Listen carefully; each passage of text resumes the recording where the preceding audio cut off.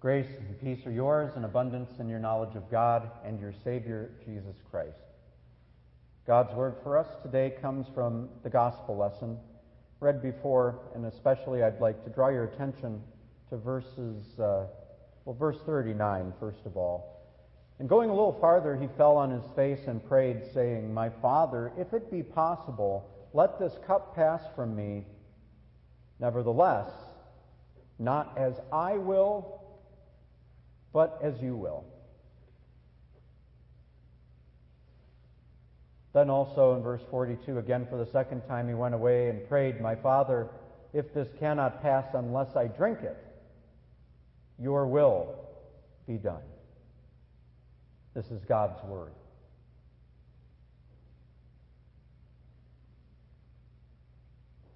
The events leading directly to the crucifixion of Jesus begin in a garden just outside the wall of Jerusalem. And that makes sense when you consider that all the trouble began in a garden.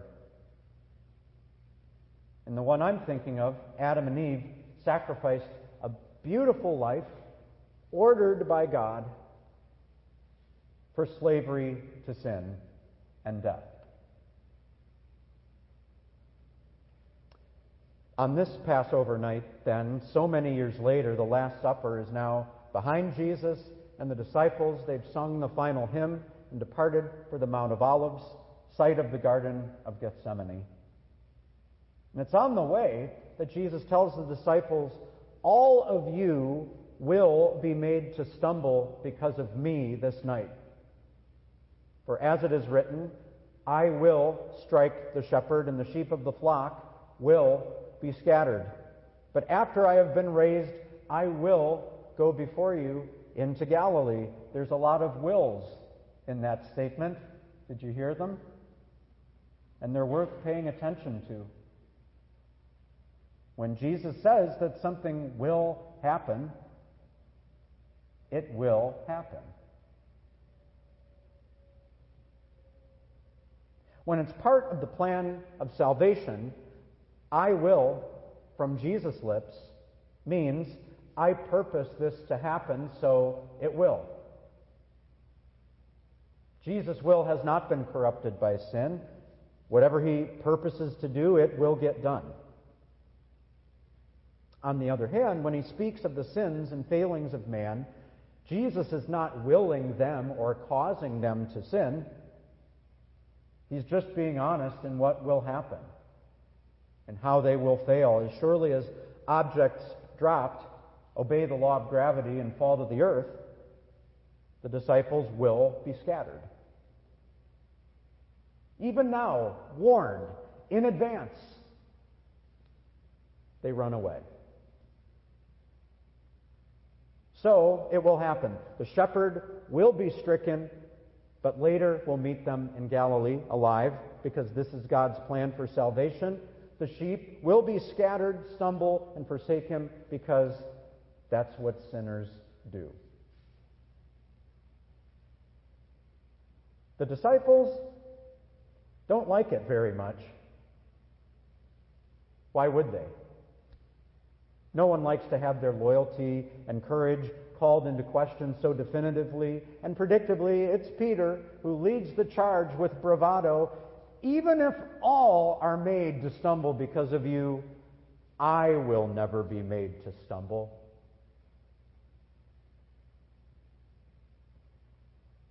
Unfortunately, a will spoken by Peter doesn't mean the same thing as when Jesus says it.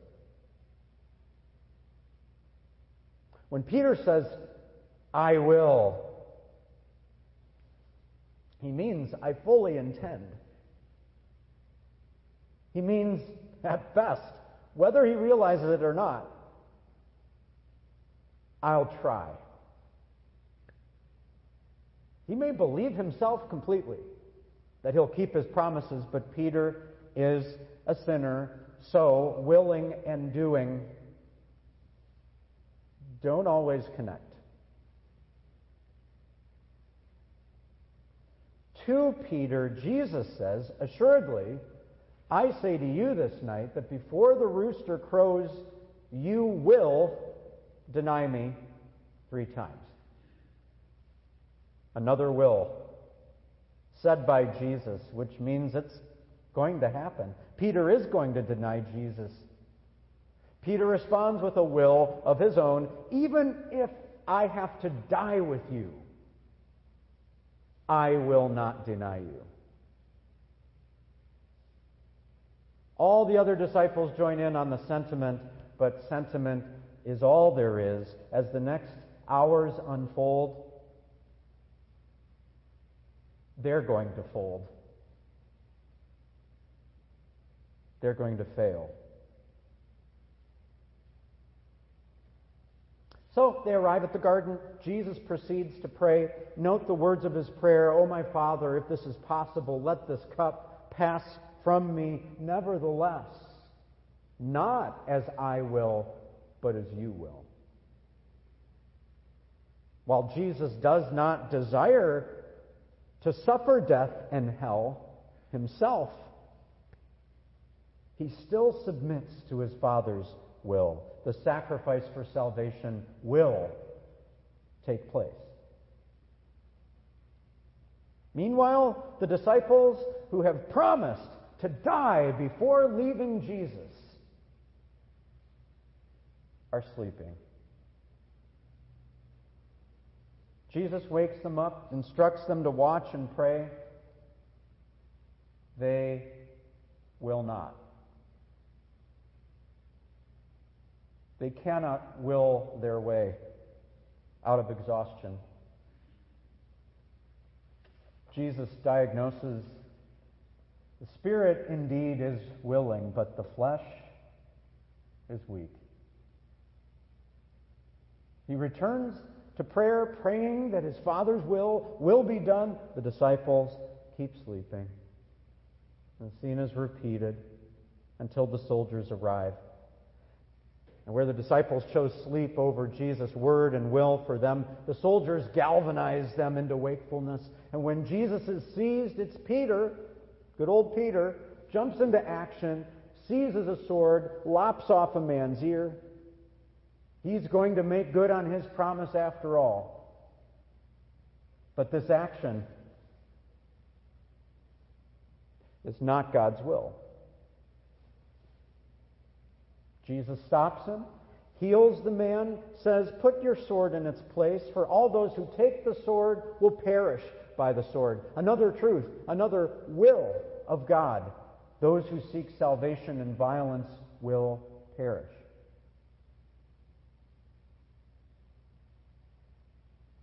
It's a test of wills in the garden that night.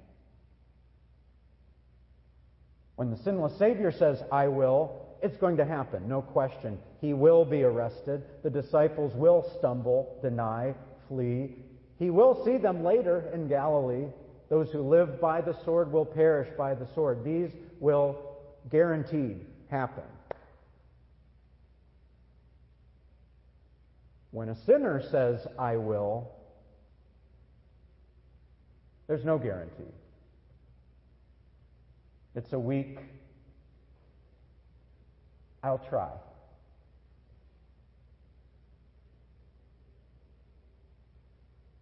And that's life. Life is a test of wills. On a daily basis, people are caught in a struggle to see who will get their way. Customers and salesmen barter. Children and parents argue. Teachers and students seek to rule and own the classroom. Board members and CEOs clash on long-term plans and direction. Soldiers battle insurgents to determine who will hold ground. Each day you are trying to accomplish your goals, often in conflict with the goals and intentions of others. In the course of a given day, you have things to do, things you intend to do, And for a whole host of reasons, you don't always accomplish what you have willed to do. And what it all comes down to is this. By nature, we want to pray, Lord, not thy will,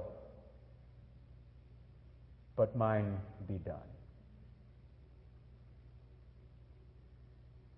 For Christians, this battle is waged constantly. In Christ, you are a new creation. So on a daily basis, the old self goes 9 rounds with the new you.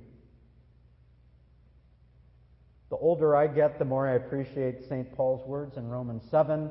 The good that I will to do, I do not.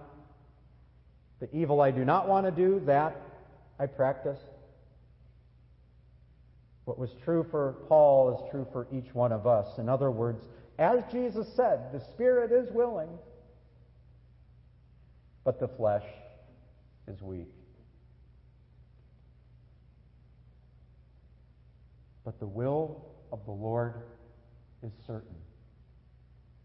And that is what this passion of Jesus is about. So remember and give thanks to God for what the Lord does here. While Peter and I are better at talk than actual deeds. My failure to fulfill my intentions is inconsistent at best.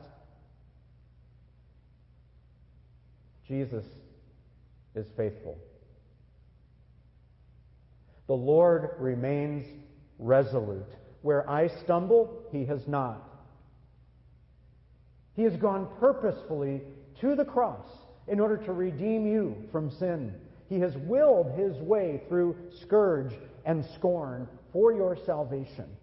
Where I, with the disciples, grow sleepy and negligent in the face of dangerous sin, even ignoring the Word of God, the Lord remains awake and prays for my salvation.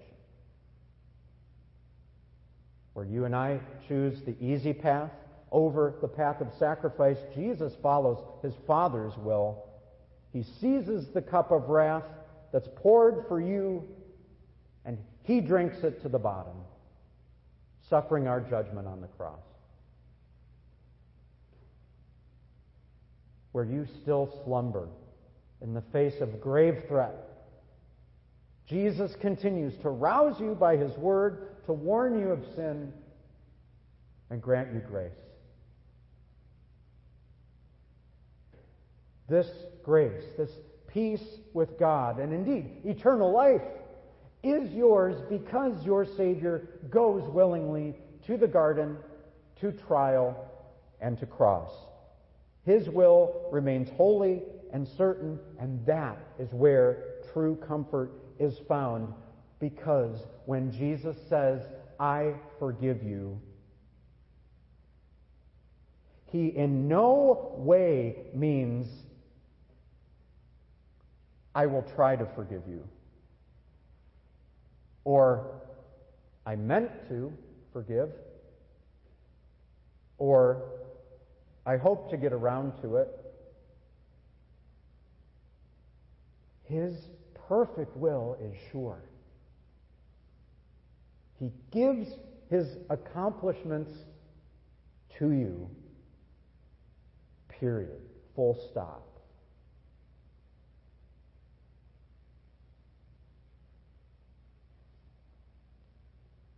After the supper, Jesus and His disciples sang a hymn. In the standard liturgy of the Passover meal, it's almost guaranteed that they sang Psalm 118 before departing for the garden. Among the verses that Jesus sang as He approached His hour would have been verse 17 of Psalm 118. I shall not die but live and declare the works of the Lord. Facing ultimate darkness, Jesus knew that He would be raised up by His Father for your salvation. It was his Father's will. So it was sure. A done deal. That is the Father's will for you. For the sake of Jesus, he wills to give you faith and salvation because you are forgiven of all your sins in the name of the Father, and of the Son, and of the Holy Spirit. Amen.